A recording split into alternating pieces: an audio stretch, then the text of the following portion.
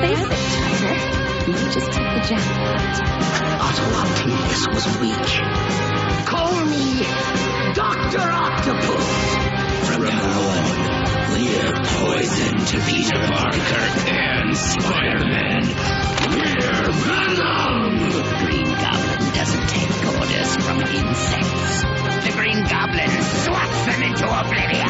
It's a conspiracy, I tell you. They're all working together to raise my blood pressure! Tell me there's something better. Go ahead. Try.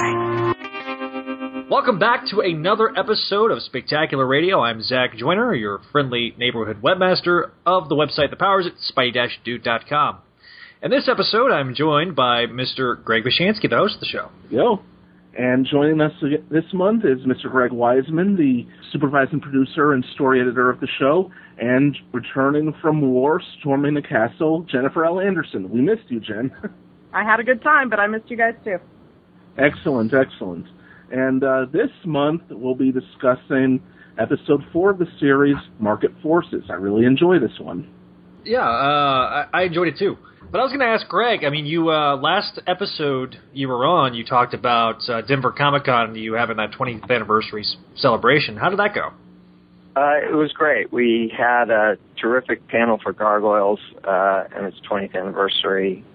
It included myself, character designer Greg Buehler, storyboard artist Victor Cook, and 4 amazing voice actors from the show, Sally Richardson Whitfield, who played Elisa Maza, Jim Cummings, who played Dingo, Marina Sirtis, who played Demona, and Jonathan Frakes, who played Vanitas. And we had a great time. We were in their biggest room, and we had a packed house, and just spent an hour laughing mostly, so it was good. Yeah, I watched on YouTube. It was a hoot. Oh, Greg, that's up on YouTube? Yes, it is. I'll send you links later. Okay, yeah, we'll have to put some links up there on the website to highlight that. But I'm going to open it up with you, Greg, for your questions, and we'll go around. All right, we're going to start with a question I know Greg is sick of getting, and I'm quite frankly sick of it myself, but this is all-encompassing, so we have to go here. What led to your decision to make Montana the Shocker, and please don't hit me for asking? It was organic to our show, is the short answer. I think that there wasn't a lot of personality to the Herman Schultz character who was Shocker. This is, by the way, so many years ago. I'm assuming I'm getting the name right.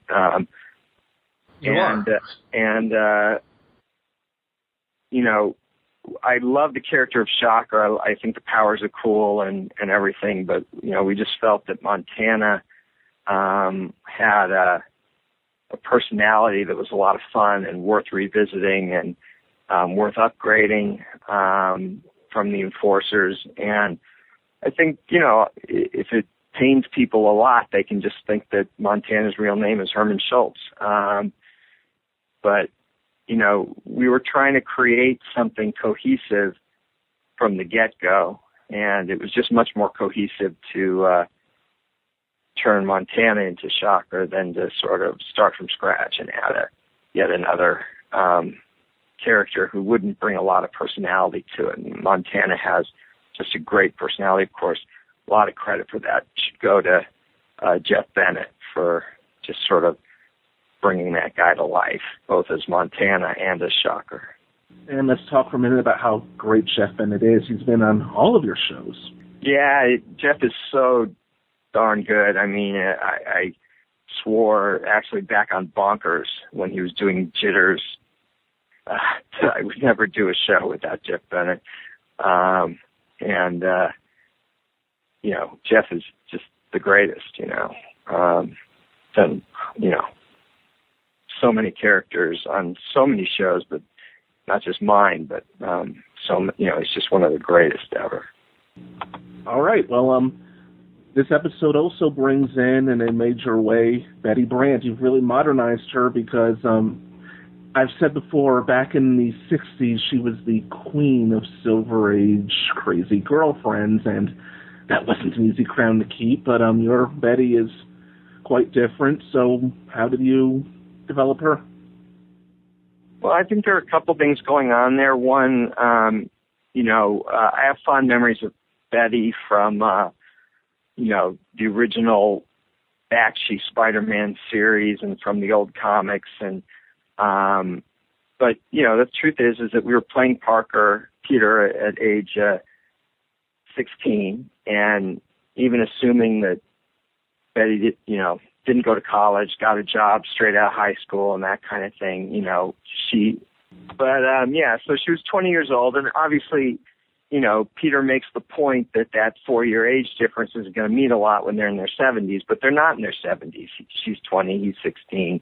And so I love the idea that he's got a huge crush on her and that she laughs at his jokes. And so he actually thinks he might just have a shot. And part of that is his sort of Spider-Man-inspired confidence, which doesn't necessarily translate to how people respond to Peter. But he kind of does start to wear her down, which is what he says. And she kind of feels like, well, it's kind of harmless until Aunt May shows up in the middle of a fight with Rhino later and tells her otherwise. But, we like Betty as someone both as a foil for Peter, but also as a foil for Jonah, someone who was very confident, someone who knew how to manage him and saw both his,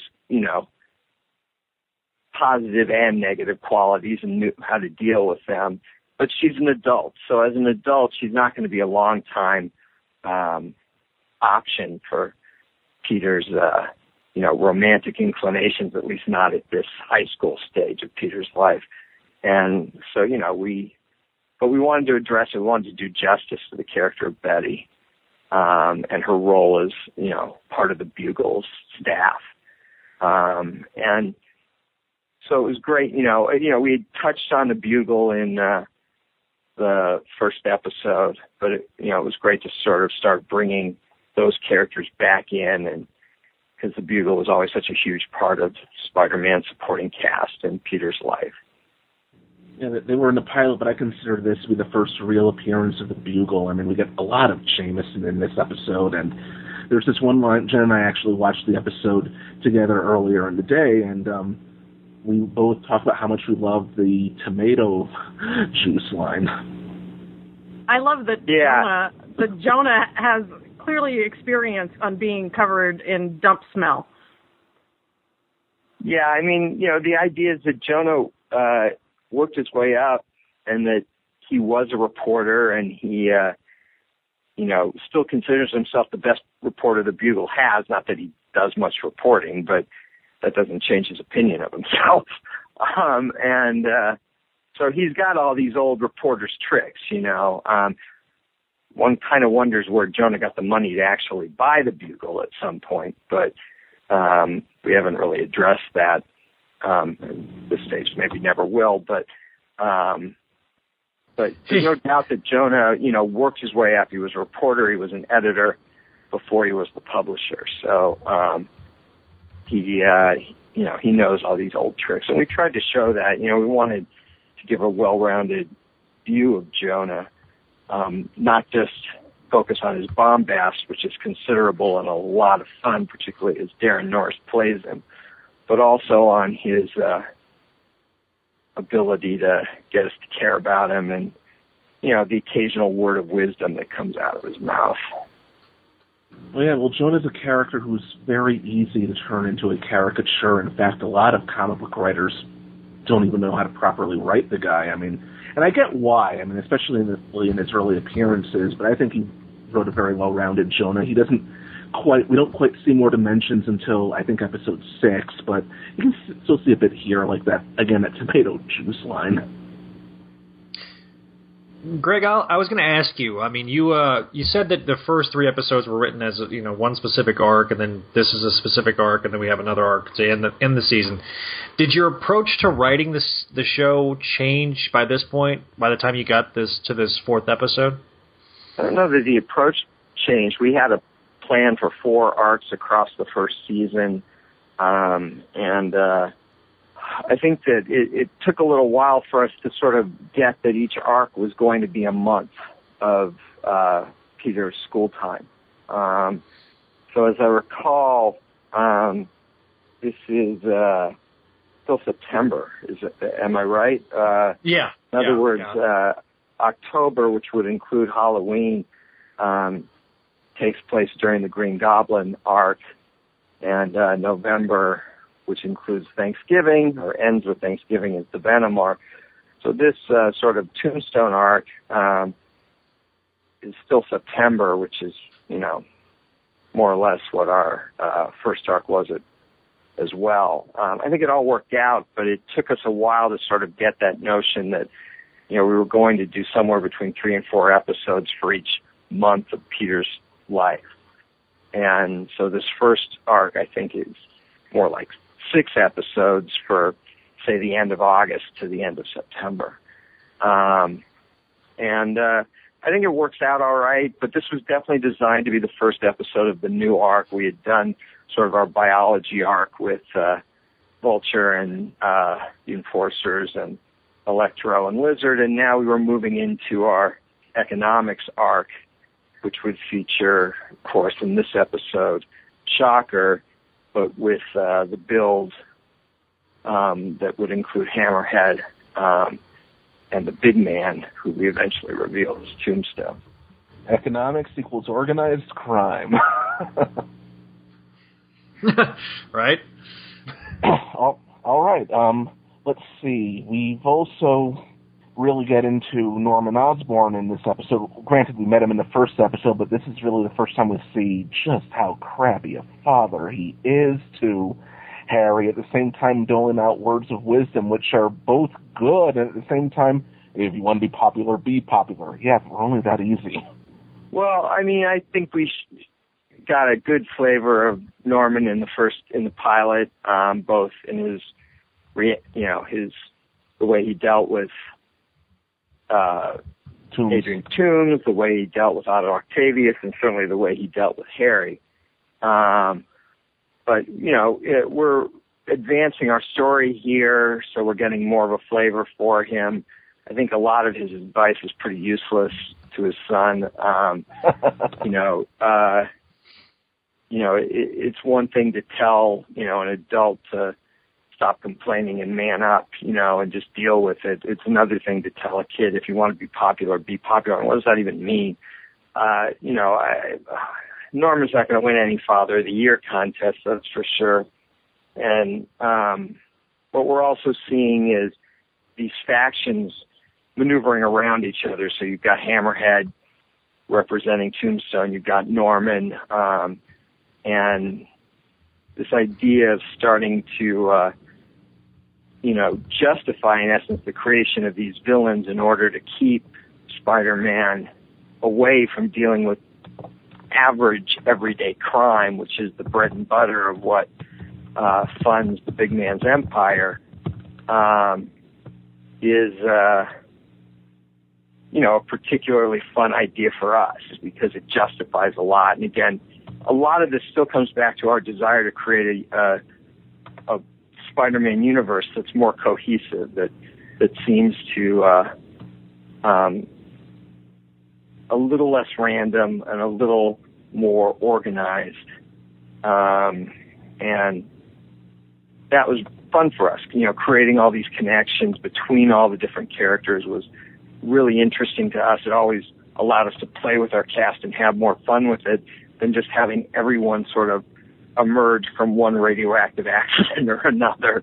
There was a plan to it that allowed us to grow a number of different characters, not just Hammerhead, but Otto Octavius, not just Montana, but, Alex and Flint, who come up and who become the big villains in the next 2 episodes of this arc. I really like them here. I especially love that moment where O'Hearn hits Spidey with a truck. I mean, that seems to be pretty deliberate Rhino foreshadowing. Yeah, I mean, it's not like we didn't know where we were going with these guys, so, it was fun to play them, and one of the things that, we talked about this in the first episode, but, one of the things that was fun was that we tried to get, 90% of our villains appear in one form or another from the pilot on. And what that really allows us to do, again, is to show character growth, to try and understand why certain people have grudges against Spidey that go beyond just, hey, I want to commit a crime here. So that we were ramping up all these guys. I mean, you know, Montana lost in the first episode, but you definitely get a sense that it's out of this episode and what happened to him as Shocker that's really sort of started him hating the Spider-Man guy. And by the time we get here with Flint and Alex, you know, you get the same kind of feeling that they've just taken on this guy and lost to him enough that when they get the chance, they're just going to want to pound on him. And we also begin to see some of the subtle, I like to think subtle, differentiations between some of these characters. You know, how for Montana it's sort of a professional insult, you know, job's not done till it's done. For Flint, it's really about the score. It's not really about vengeance. But for O'Hearn, you know, he just wants to pound this bug, you know, this spider into the ground. And I like the fact that, you know, you've got all these different guys and they've all got a hate on for Spider-Man, but that each one has a sort of slightly different take on the why and wherefore of it all. Yeah, I mean, I did like Montana's attitude, and I get why he chose to make him Shocker, because for him it was just business, nothing personal. It kind of reminds me of Mike from Breaking Bad in that respect. I'm sorry, I couldn't hear that. Okay. It reminds you of who? Mike from Breaking Bad. Oh, yeah. I guess so. I mean, obviously. He was just a pro about it, yeah. I mean, I can see that. But again, it's just that, yeah, the idea of the pro and takes the job seriously and, you know, has in the past always offered results. And when he can't, at this point, becomes increasingly frustrating. But what you see here is a Montana who's still pretty supremely confident. You know, he didn't successfully take out Spider-Man in the pilot, but he got away and okay, you know, never dealt with anything like Spider-Man before. Now he seems fairly confident that he can get this guy for good. Of course, he's wrong, but you know, it helps motivate everything that comes later. And right now we have another special guest. Joining us now is Sean Sheeks Galloway, the character designer for the TV series. How's it going, everybody? Hey, Sean. Sorry I'm late. I'm pretty nervous. That's okay. We're glad you're here. Oh, man. Being tardy is not really my thing, but I do apologize. How's everybody doing? We're all doing great. How are you? Doing pretty good. Just a little, my brain's kind of scattered. I have to draw some armor, and it's like racking my brain. Armor. Well, I guess we'll throw a question to you if it's okay. How did he go about deciding how to redesign and modernize some classic designs? Like, we're talking about Shocker right now, and these are on market forces, but can apply this to any character. Well, you know, going to the job, I had a vision of trying to approach it like how Jeff Matsuda, you know, kind of reinvented some of the villains and stuff, but what was great about working with Greg and Vic, you know, they wanted to keep the core of the characters, and it's actually something that I still do, even when I'm just doing fan art, that I don't go off in a weird, you know, on a weird path trying to recreate the character. You know, it's more of designing what's already there, but try to find a way to modernize it without having to go overboard. You know, so going into it, you know, I had this, you know, vision that I wanted to try to do that approach, but as I started working with Vic and Greg, you know, it just became you know, more about, you know, let's try to capture what's already there and try to ignite, you know, what the fans loved about the characters already. You know, so going into designing Shocker, I tried to, I think the first pass I tried to go a little too extreme with it, but when we started looking more at the, so going into the Shocker's design, I tried to go too far, you know, off off track, but then they reeled me back. We tried to implement what Shocker's costume had before, thinking about the colors, the shapes, what's in the costume, and some of the details, and then trying to modernize it a bit. Well, I thought it looked great. I thought pretty much all the redesigns looked great. I look at them and I see, yeah, this is the character. I mean, even a radical departure like Electro, I still look at that and say, yeah, that's Electro. Who was your favorite character to redesign? Favorite character to redesign? Good question. I have to say the hardest one was probably, for me, because I wasn't used to drawing these type of shapes, was either Rhino, Doc Ock, or Kraven. So it's a toss-up between those three. I guess Mysterio too. That's when I started really focusing on the true core of the characters. I'm a huge fan of Spider-Man. After all these iterations, you start becoming a little jaded of what's the character. But like I said, working with Vic and Greg, when I got to those characters, I was able to kind of start realizing what I needed to do for the designs in that. So I'd say those three probably, but Kraven was probably the hardest one, drawing human/animal type of character. I was going to ask Jen and Greg, what was your favorite designs that Sean did? Jennifer, why don't you go first? I've talked a lot. But I'm used to talking a lot. I loved Kraven. Kraven is one of my favorite anyway, and I think the way he turned out was really awesome.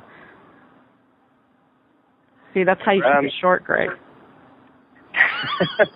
Yeah, keeping it short isn't really my strong suit. No, it's not. I love you. I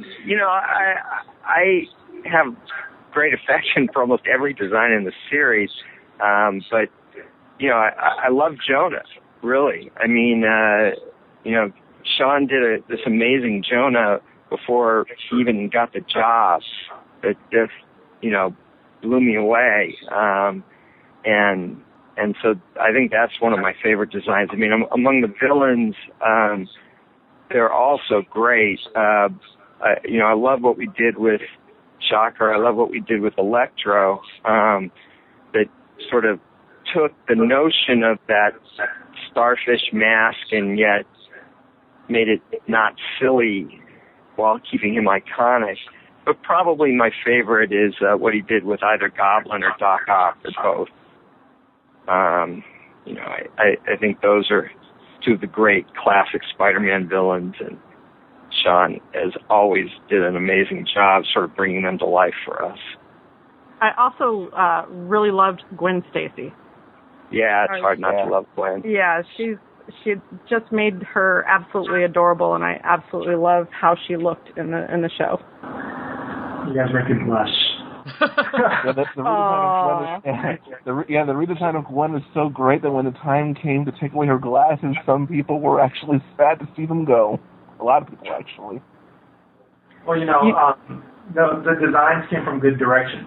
So I really owe that to Greg, Vic, and the directors. They had a vision as well. So what I was trying to do is I had to make sure that I tried to find a way to fuse everybody's, vision for it, as well as what could I bring to the table as well. So, those were the challenges with designing on the job. But, when it's all said and done, when we look at the show, it's like, wow, this is a child of everybody's vision. So, I'm really happy that everybody dug it. We've kind of asked this question with everybody, Sean, but what was your history with Spidey? Did you read the comics or watch the TV shows before? I am Spidey. No. You are Spidey? Is that what you said? I am Spidey. Oh, nice. Wait till we get Josh Keaton on so he can argue with you on this one. You know what? I would kind of pay a lot of money to watch Teeks and Josh, throw down. No, I'm not the voice of Spidey. I am Spidey. I can never be Josh's variant voice on Spidey. He's like, I don't think you understand, guys. I am Spidey. Yes. Nice. Well, the thing is, okay, so I've always been a Spider-Man fan, so what happened to mix both universes here? It was Super Friends for me, and then Spider-Man and Amazing Friends. So when I grew up, those were the two type of shows that I loved watching. So the first character that I ever got to meet in person, and I was living in Fort Walton Beach at the time, and it was Spider-Man. So my twin sister and I, we'd go to the mall, and they'd always have these people dressed up as the heroes for photo ops. And it wasn't cosplay time; it was just the one character, whoever was the guest of the month, basically. So we got a picture of Spidey.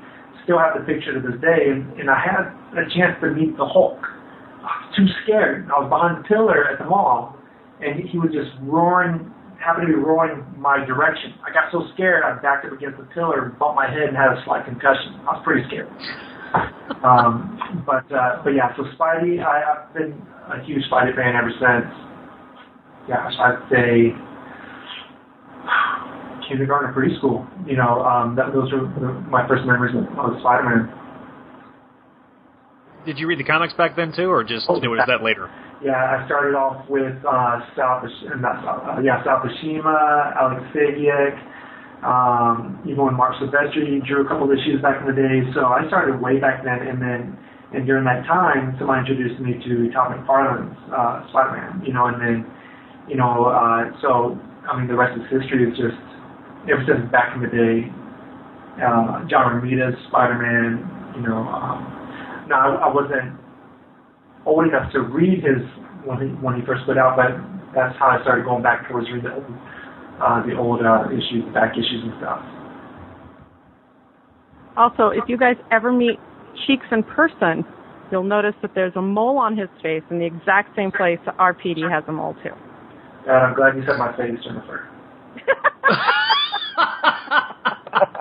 Yeah, that's always been. Well, if you'd keep your pants on, there'd be no questions about that one. Oh dear! Wow. Does your it's a convention. You get wild. Well, it happens at the convention. Stays at the convention. We hope. We hope, right? Yeah. Which my son has a mole in the same exact spot on his face, so he seriously thought he was Spider-Man when I was working on the show. Oh yeah. I never told him about Cheeks' mole.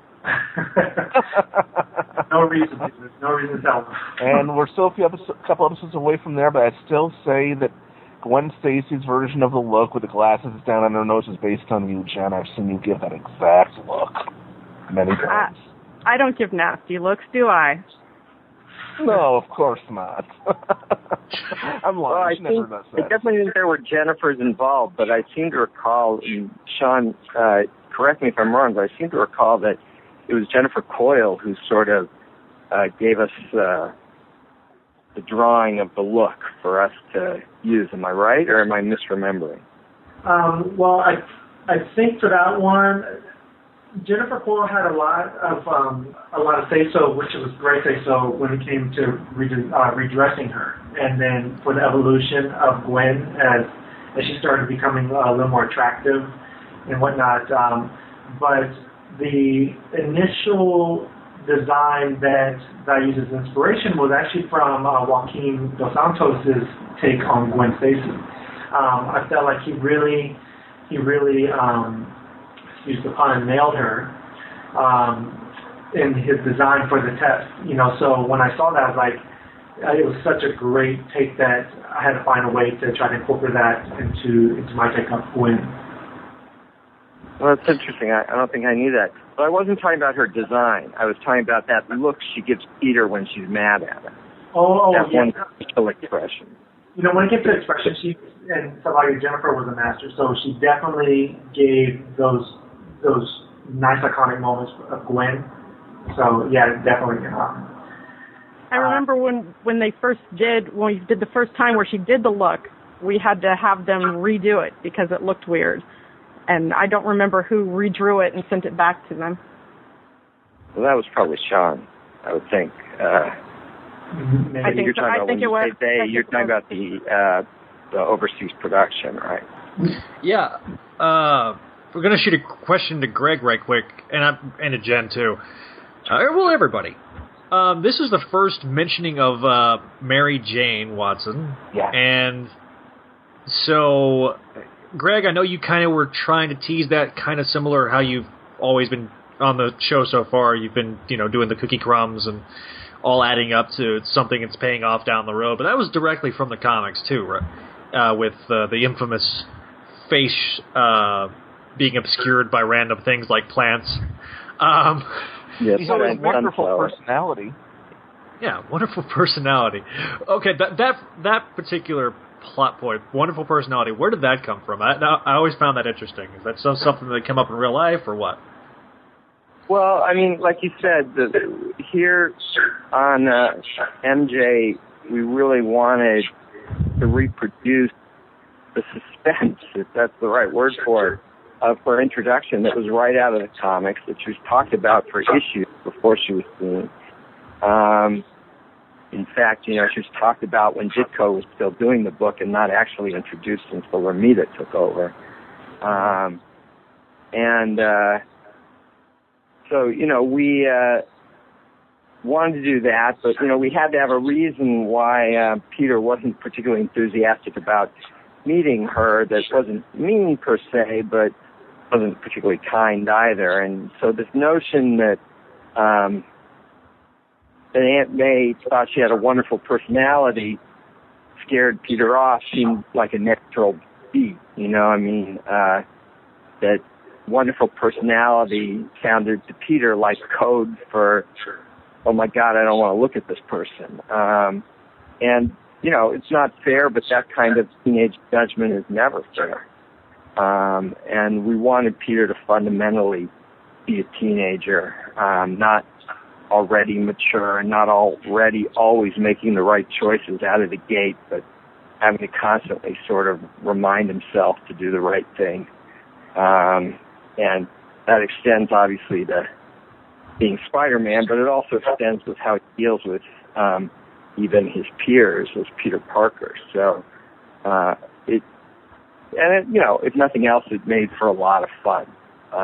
There's a percentage of our audience that obviously knows who Mary Jane is and knows that she's a knockout and that Peter will hit the jackpot with her, so to speak. But there's a percentage of our audience that doesn't know that. And so they just begin to wonder, okay, this Mary Jane keeps getting mentioned. Wonder who she's going to turn out to be. So, gotta ask, the three of you, MJ or Gwen? Oh. It's the age-old question, Well, I mean, I think in terms of Peter's first love, I think it's clearly Gwen. I mean, whether that winds up lasting or not is hard to say. I mean, he's 16 years old, and he hasn't actually dated her yet. But I think there isn't any question in the 2 seasons that we got to do that, his heart's with her. And MJ's heart isn't with Peter yet. She likes Peter a lot, but she likes him as a friend more than anything else. And I think that's pretty clear too, whereas Gwen, has a thing for Peter from the moment we meet. Sean? That's a toss-up, man. I mean, MJ always got the spotlight just in general throughout comics history, right? So it was really nice to see Gwen kind of shine, in our series. So I'd have to give that one to Gwen. Jen? Now, see, I'm thinking of it from the voice actress point of view, where we have the adorable Lacey Chabert and then the beautiful, sexy, sensual Vanessa Marshall. And I'm going to take both of them, and we're just going to go have some alone time, okay? Yes! That is the best answer. Jen wins. I tell you, Jen wins the internet. Yeah, she wins the internet today. But I have to say, Greg, and this is a testament to your writing, and Sean, to your design, this was definitely my favorite version of Gwen that I've ever seen up to this point when it was released. I'll be honest with you, I've kind of partial now to Emma Stone's portrayal of Gwen, but definitely up until that, but I still have a soft spot for the Spectacular Spider-Man's Gwen, because that just really is my favorite version. Well, I really appreciate that, man. That makes me feel good, so I appreciate it. It was definitely a team effort to get her to where she, was for the TV. So I really appreciate that. Yeah, I'm a kid of the '90s, so I was a '90s show guy, and she wasn't in the '90s show up until the very, very, very, very end. So to see her from the very beginning and see her grow and evolve, definitely a testament to both of you guys on that regard. But Greg, you got a question for the group? I've been kind of hogging the questions this time. One thing, though, I have to say, I've got to give kudos to Joshua LaBarre as Flash, because in this episode, he really comes into form. I mean, yeah, he's already been there, but the moment he starts laughing at Peter, I'm thinking to myself, yes, this is the perfect Flash Thompson. That laugh is the most memorable. It's even more memorable than Green Goblin's laugh. Josh LaBarre is just terrific. So good as Flash, so good at humanizing him. Flash starts out in the comics as well as just your sort of stereotypical bully. The challenge for us on a lot of these characters is to say, we were talking about this earlier with Jonah, is to say, okay, we know what what flag this character is flying, whether it's Jonah being, bombastic or Flash being a bully.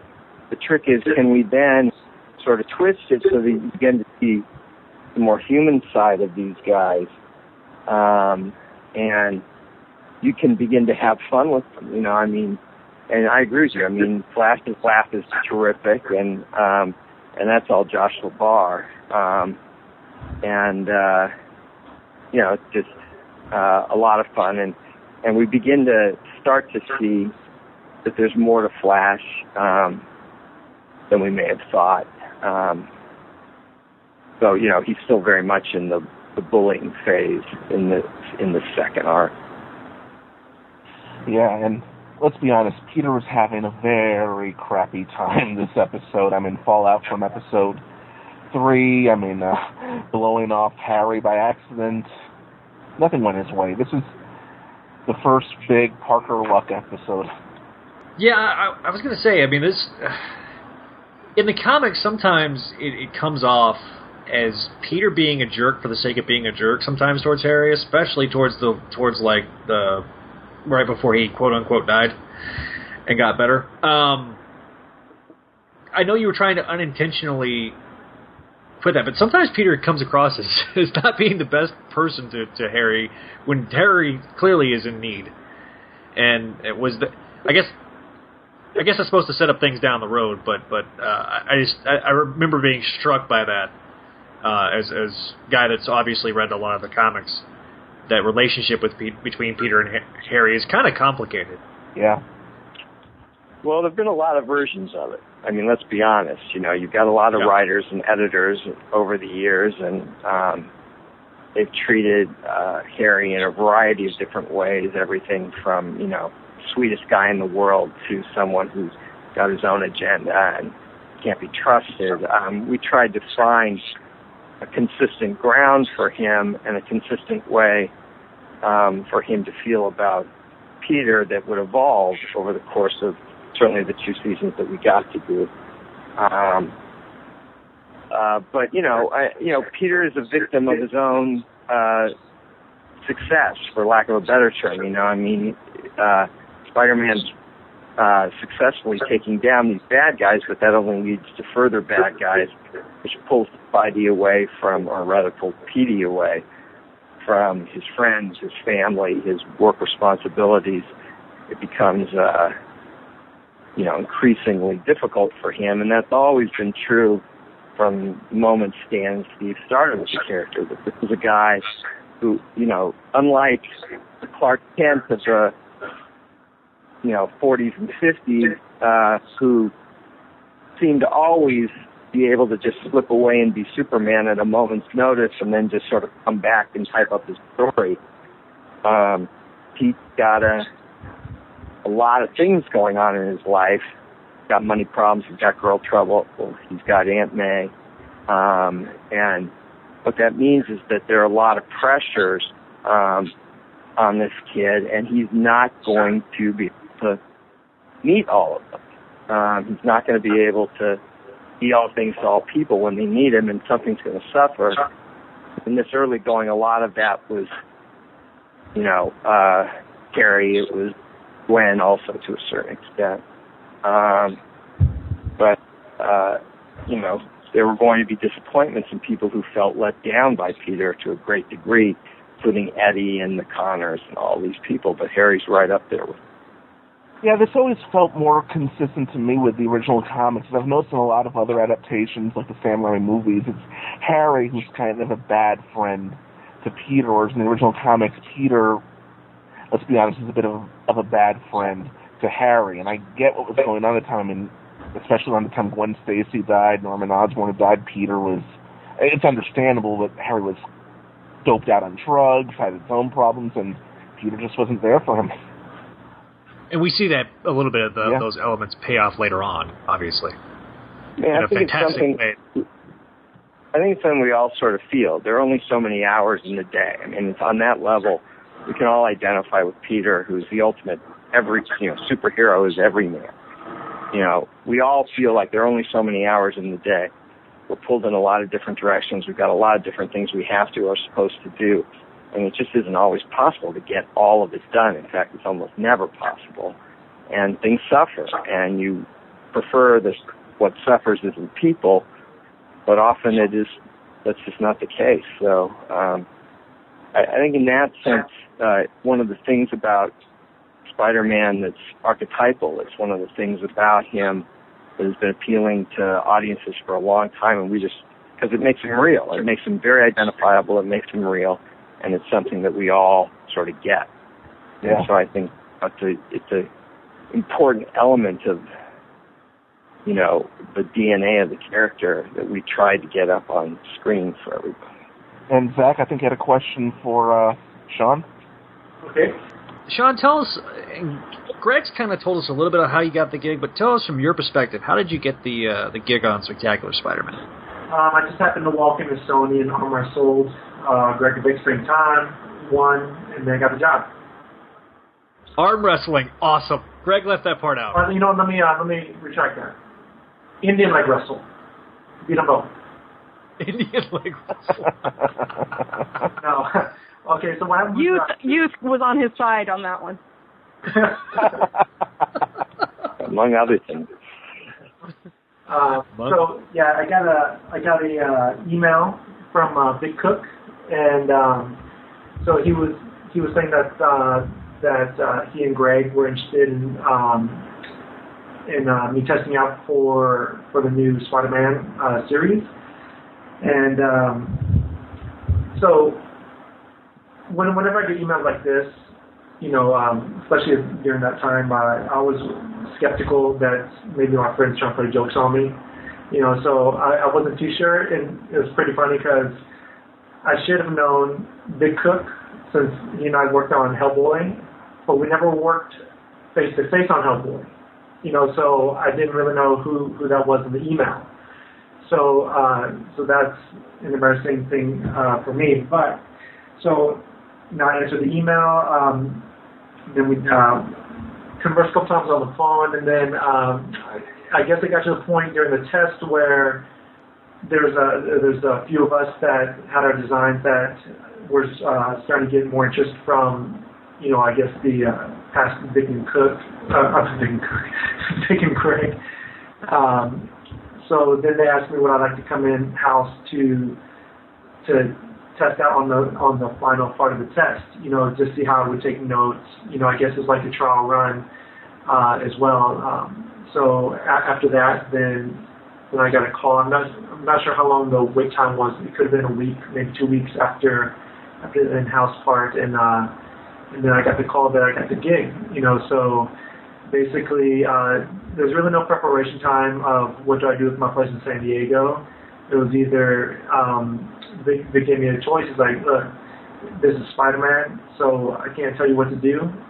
So I was pretty frantic, you know, where was I going to stay? So I was very lucky that, you know, Sarah Finn let me stay at a place while they were on vacation. So I got to house sit for a few weeks, and then some of my buddies that were living in LA let me, you know, couch surf, you know, for, pretty much the rest of the production.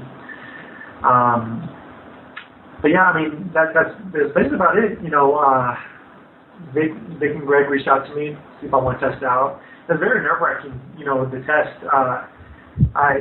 Hellboy felt a little easier, you know, because I was left out of the loop of what was happening, you know, but during Spider-Man I was kept in the loop because Vic was a very good salesman to me. You know, he's like, you know, if you get this gig, and I said, yeah, if I get it. He goes, no. He said, you can't say if.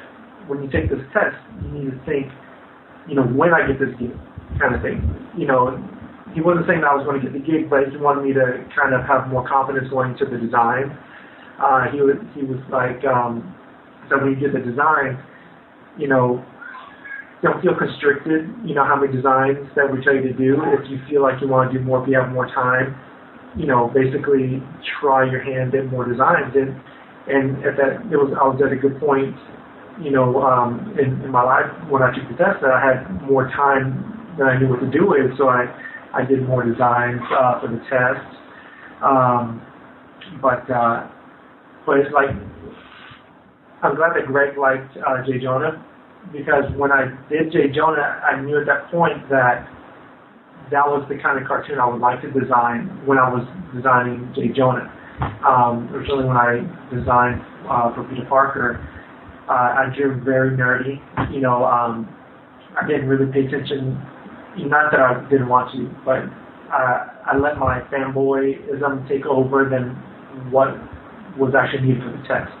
Whereas for Peter, basically the key notes I needed to hit was that he's a little cocky, he just got his powers, you know, and he's still getting used to his powers, and he's not, you know, the nerdy type, you know, kind of thing. But my fanboy instinct was I designed him total nerd, you know, so you know, so it was pretty interesting, you know, taking this test, but very nerve-wracking in general. Cool. Sean is talking a lot about the test, which we did have a number of designers do, but the thing that, you know, I should say is that, I didn't know Sean before Spider-Man, but Vic was in his corner from moment one. And I was quickly right there with Vic once I saw those designs. And we were ready for a fight, and there was no fight. You know, we went in to make the final decision on who the character designer was going to be, and Vic and I were ready to battle for Sean because we knew he was the guy we wanted, and there was no fight. Everyone agreed. I mean, all the, you know, Sony, Marvel, everybody was all, yeah, that's the one, you know. I'd love to say we were like big heroes and stuff like that, but the fact was Sean's stuff was so good that there was just no argument to be had. But I think it worked out all right for Sean. Didn't you meet your wife through Spider-Man? I did, and I owe that big time, you know, to being on Spider-Man. I owe that big time to Tay Sue, because I wasn't going to go to the company party. We were pretty swamped with trying to meet our deliverables, and he's like, dude, you got to rest sometime. You should go to this company party. We don't get invited to these parties all the time. I was like, all right. I was looking like a lumberjack going to this thing. I had big old beard, crazy looking hair. I was in my flip-flops. I probably gained about 25 pounds. And going to this event, I met Christine, my now wife, and we couldn't really talk on the floor. We had to text on each other's phone so we could hear what we were saying, and then we've been really inseparable ever since. So I would like to Sony. You know, it's just been an amazing chapter of my life. I do have one question about that story. Do you know a lot of lumberjacks who wear flip-flops? Who wears flip-flops? Lumberjacks. Oh, well, I guess since I'm half Chinese, I bring my own style. Oh, wait. That's awesome. Wait, you know what? oh, that's right, Spider-Man's over. I can relax, keep getting everybody in my fashion now. Yeah, you know, that's one thing that going into this, like Vic and Greg, you know, at that time I was drawing very urban-esque type of clothing too, so I think that could have been part of the part of the reason why they probably liked part of the elements of my design. And I was looking at, you know, like Steven Silver stuff, how to simplify shapes at that time, so I was very inspired, and it was, going to this test, and so it was just very surreal, I want to backtrack to the mole thing too. After we were finally nailing down Peter Parker's design, gosh, it's not a bad thing that I want to say. It's like, there's so many heads that, wanted to get the final say so for Peter Parker's design. So on one of the last 2 revisions I did, I think we probably got like 20 revisions, whether it came down to the hairstyle, the nose style, or the shape of his eyes. I finally put my mole on the cheek, and then when I showed it to Vic, he goes, what's that? He goes, is that an erasing? Is that an eraser? Like a piece of eraser on there? I said, yeah. And then I think he tried to brush it off, and he's like, no, that's not an eraser. It looks like it's pretty intentional. I said, so I finally gave out the bid. I said, come on, man. I said, you gotta let me have this, man. I said, look at my face. He goes, all right. And he saw my phone. He goes, okay. He goes, look, I'll let you have that, but he goes, if it gets contested, then we got to take it off. So it was going up the chain for approval, and it did get contested, but from what I heard, Mike Vogel jumped in and said, hey, have you seen Cheech's face? And then and at the point they let it stay. That was a battle, that I could feel really proud about. So that was pretty awesome. Yeah, I mean, I think everyone had the same first initial reaction, which was like, what's that? And it's what you said, that Vic's reaction was. And then it sort of got explained. We're like, all right, it gives them a little something different. And so I think, it wasn't so much a fight, it's just question, every step up the ladder, the question just kept getting raised, but everyone kept signing off on it. So. Yeah, I'd say it was a huge learning experience for me on there, and I think that's where it molded me to becoming the type of designer I am right now. It's like when I do my fan art, like I was saying earlier, it's like I don't try to draw all these crazy elements up on the character. I try to find a way to find what's really there in the character and try to just modernize a little bit. But going to the job too, when before I agreed to the job, Vic said, look, on Hellboy, we kind of, we really liked your roughs.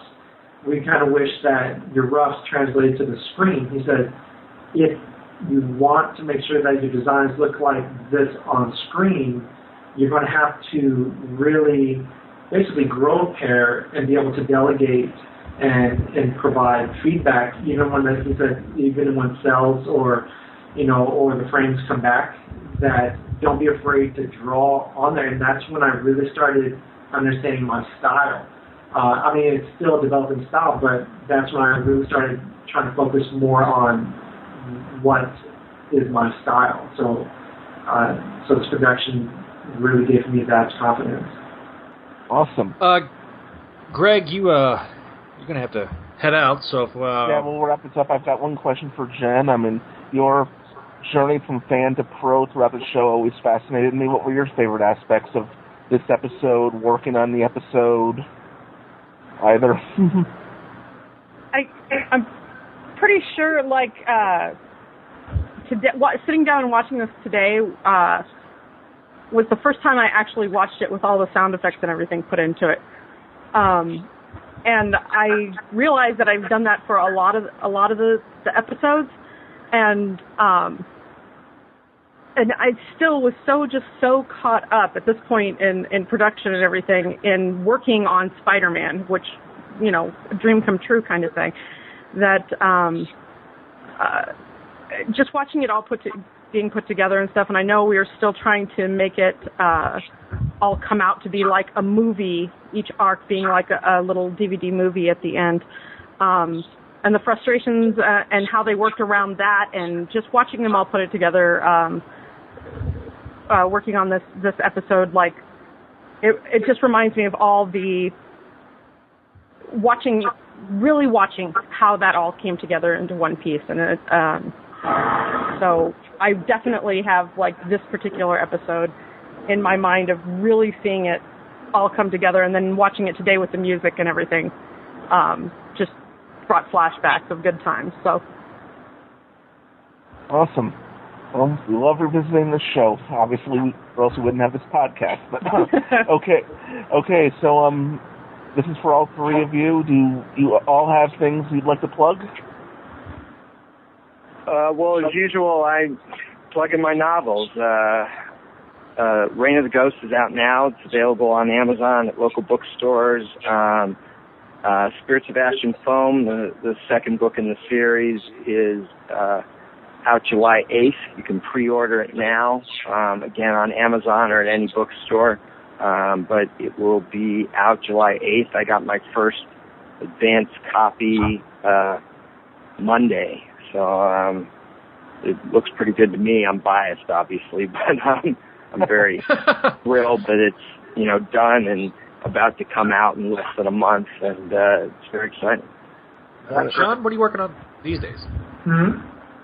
What do you got anything to plug? You working on anything these days? Oh, yeah. What are you doing? I'm art directing and lead designer for a video game company called Travian Games. They're based in Munich, Germany. So I've been working on that for the last 5 months, and then I was doing freelance, you know, here and there for, you know, Hasbro, Mattel, and you know, design pilots, or you know, animation pilots. But I do a lot of my own create-on projects too. Bastion 7, Gumshoes for Hire, and Little Big Head.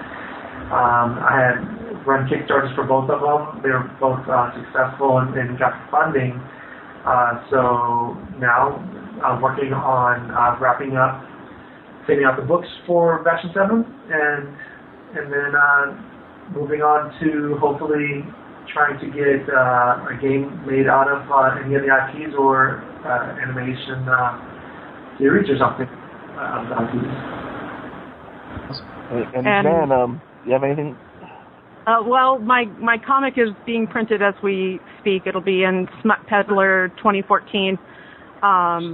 So that's still happening, and I am just taking freelance commissions at this time. Oh, and where can we find you?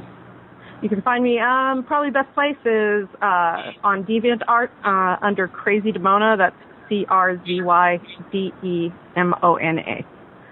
Okay, we'll have... I wonder where she got that name from. I'm a one-trick pony with my name, man. It goes way back to my very first AOL screen name, because it was all about gargoyles, and it still is. Indeed it is. That's another reason why we're all here. Oh, yeah. So, yeah, we'll definitely put a link up to your DeviantArt on the website as soon as the episode goes up, and I'd like to thank all of you for coming, and next month we'll be doing competition. Sandman shows up, and we'll have other things to talk about, including a certain Offspring cameo I made in the series. Nice. All right. I know Greg's looking forward to that. Well, yeah, I have to say, to the three of you, thank you guys for coming on and being a part of this. This is a lot of fun. Yeah, thank you for having us, man. Yeah, thanks. Thanks, and I'll be Jen and Greg. I'll be seeing both of you at Convergence in, what is it, 2.5 weeks, 3 weeks now? Yeah, it's just 2 weeks now is when I head out. Oh, cool. Yeah, we've got another sort of Gargoyles 20th anniversary thing going on at Convergence in Minneapolis, the July 4th weekend, and we've got a lot of great guests coming to that. Frank Parr and Greg Guler and Marina Sirtis. Yeah, among others. So it's going to be a lot of fun. We're doing a radio play. We're doing all the old sort of Gathering of the Gargoyles fun events within the Convergence context. I think we're going to have a good time. Definitely come and audition for us at the radio play. Oh, yeah. Really looking forward to it. We want pictures. That's all I got to say is we want pictures. There will be pictures, and the radio play will go up on the internet. We're bringing our video camera, and hopefully there will be others also. All right. Okay, so thank you all for coming, and Cheeks, it was a pleasure to have you on, a pleasure to talk to you, and Greg and Jen I'll see you in person in a couple weeks, and I'll see you on the podcast next month. Awesome. Thanks, Great. guys. Thanks, guys. Thank you. You're welcome. Thank you. You're very, very welcome. And that will wrap up this episode of Spectacular Radio. I am your friendly neighborhood webmaster of Spidey-Dude.com, Mr. Zach Joyner. I want to thank, of course, Jennifer and Greg for being back on the show, and I want to thank Mr. Galloway for popping in and saying hi. Enjoyed his presence on the show. So next time on Spectacular Radio, myself and Greg will be joined by our usual panel of experts, Gerard Del Tour and Jesse Garrett, and we'll be discussing in greater detail the Market Forces episode. We'll also be joined with a special guest that I'm excited to have for the episode. So stay tuned for that. We'll see you next time here on Spectacular Radio, a production by Spidey-Dude.com.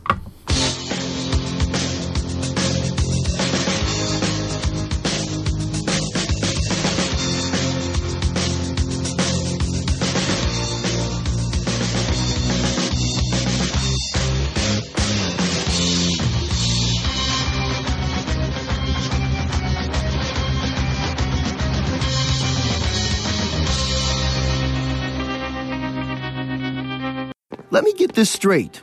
You ditched out on the only guy in the whole school who actually liked you? Genius!